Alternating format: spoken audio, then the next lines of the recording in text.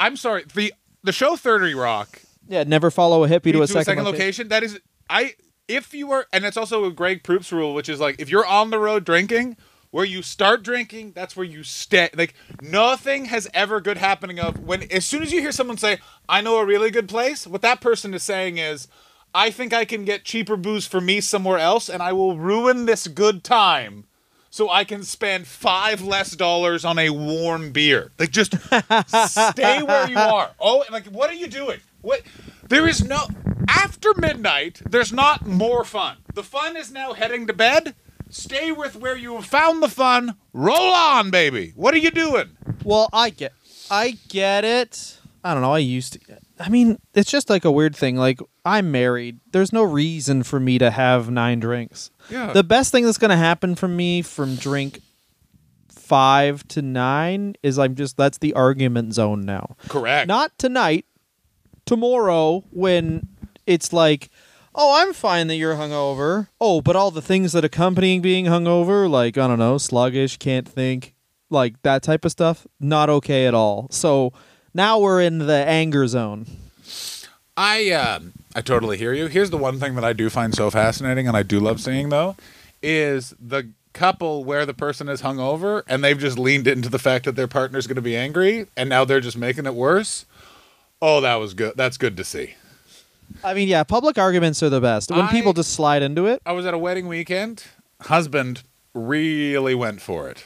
Woo, woo, woo, woo. And I saw them, like, the next day, and, like, they have, like, a bunch of kids, and they're at a thing, and, like, his wife actively angry. Like, visibly, like, what the fuck? Like, not in a good place. This guy...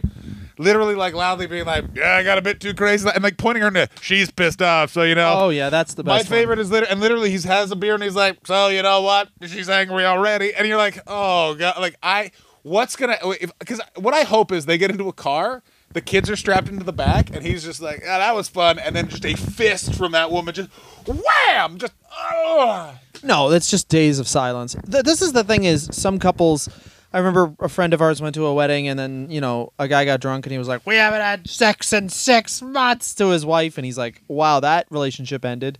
And then they went to another wedding, and they were still together. And he was surprised. I was like, no, because that's how some people just live. They're just never going to leave. No, his sex is saying that to people about his wife. Yeah. Yeah, he doesn't even want sex anymore. He just wants to complain. My favorite was I was somewhere, and the person, like, misjudged the amount of time, like, thinking that it would be reasonable. Oh, he was like, what do you mean? Yeah, I got into a fight. Fucking bitch girlfriend hasn't fucked me in 3 weeks, and I fucking told her what gives. And everyone at the table was like, 3 weeks, man? Like, what's going on? And they were like, she's studying and stuff. And it's like, what the fuck? It's like, bro. It was like my favorite of all moments, which is someone has misinterpreted why other people have been like, oh, that's a long time. And yet he's just like, we haven't had sex once. I better go tell the boys. That's, there's, what's it called? Yeah, I had a family friend who was like, his girlfriend was going to go on vacation. He was like, no, I got to have sex every day. She didn't go, baby. She's addicted to it. They broke up later. Did she not go? No, of course not. The man tells the woman what to do, and then later breaks up with the man. He's much sadder. She can move on very easily. Very easily. Very easily. Very, very easily. Well, that's your fucking... Anyway, John, what else is going on in the world? What do you think about Palestine? Do you think that's still going on? Do you think Palestine is bad? Well, I think Israel is... Oh, here we go. I think Israel's a country, and I think Palestine is too. Oh. That's why I'm laying in on it. Get this. I think nothing is happening in the Middle East. It's all a conspiracy theory. Oh, that's dope. Yeah. I get this. I don't think there's any people there. I don't think there's anything there. I think it's all in a Hollywood backlot, and they're filming it. And then, yeah, that's what I think. I think I miss the really crazy conspiracy theories that were shit like that. Like, there's the one that they tried to get off the ground for a little bit that was so good, which is like there is no nuclear bomb. Just all the elites just got together. Birds Aren't Real got off the ground. Do you know that Birds Aren't Real was started as a like man? Yeah. Oh, and then, now there are the guys people that are just full are like, yeah, birds aren't real, which is like. Birds Aren't Real is back to like what conspiracy theories should be. Correct. Where it's like Bigfoot. We're talking Bigfoot. These So- are conspiracy theories. I'm so happy you said Bigfoot's Bigfoot. not like, hey, Bigfoot, I think he's a Jew. No, it's just, is there a Bigfoot? I have some sure. So, Oh, no, it's Bigfoot. yeah. Bigfoot's anti-Semitic? So here's what what it is that it was the Jewish globalist elite cabal was experimenting on manimals, and one of them escaped, and that's Sasquatch. It's a man-bear hybrid man-bear. I thought, but Bigfoot, the way it walks is just like pretty much a guy. Yeah, because it's a guy in a Bigfoot suit. Any footage you've seen of Bigfoot is from the Patterson footage, I believe. And that guy Patterson, they were like, "Wait, you saw Bigfoot?" And he was like, "Wait, what? No, that was a lie." But it was the 50s, man. I wanted like $80 and a bottle of red whiskey. What's your fucking problem? What? Nah, shut up. If you could get My name's Patterson, and we were in the woods. That's a classic grift. What do you? No, come on. If you can get your hands on a camera in the 50s, you could make people believe anything. Oh, do you understand? Oh my God! Like this is how you used to be able to be a con man. You just come into a town you've never been before. I know how to cure a fucking heart disease. How? I did it in Binghamsville, and they were like, "This fucking guy's from Binghamsville. He's a heart curer." I think this is also an old golden age of being a con man, though, because I get so many emails that if I wasn't of proper thinking age, would convince me to give them thousands of dollars. Because it's like they steal the exact way an email looks from CIBC. Here's the problem, is that they always... And you fucking scammers, they always say, like, there's been a $5,000 charge on your card. And I'm like, no, there hasn't. But if they were like, hey, there's a bunch of, like, $10 charges on your card, someone has it, then I might be apt to believe it if I didn't have every single fucking thing on my phone to notify me of anyone even thinking of money. That's correct. My personal favorite was I got a, like the clone call? I don't know if that's hit Canada yet. But it'll literally be like your bank's phone number. You could Google it, all that sort of stuff.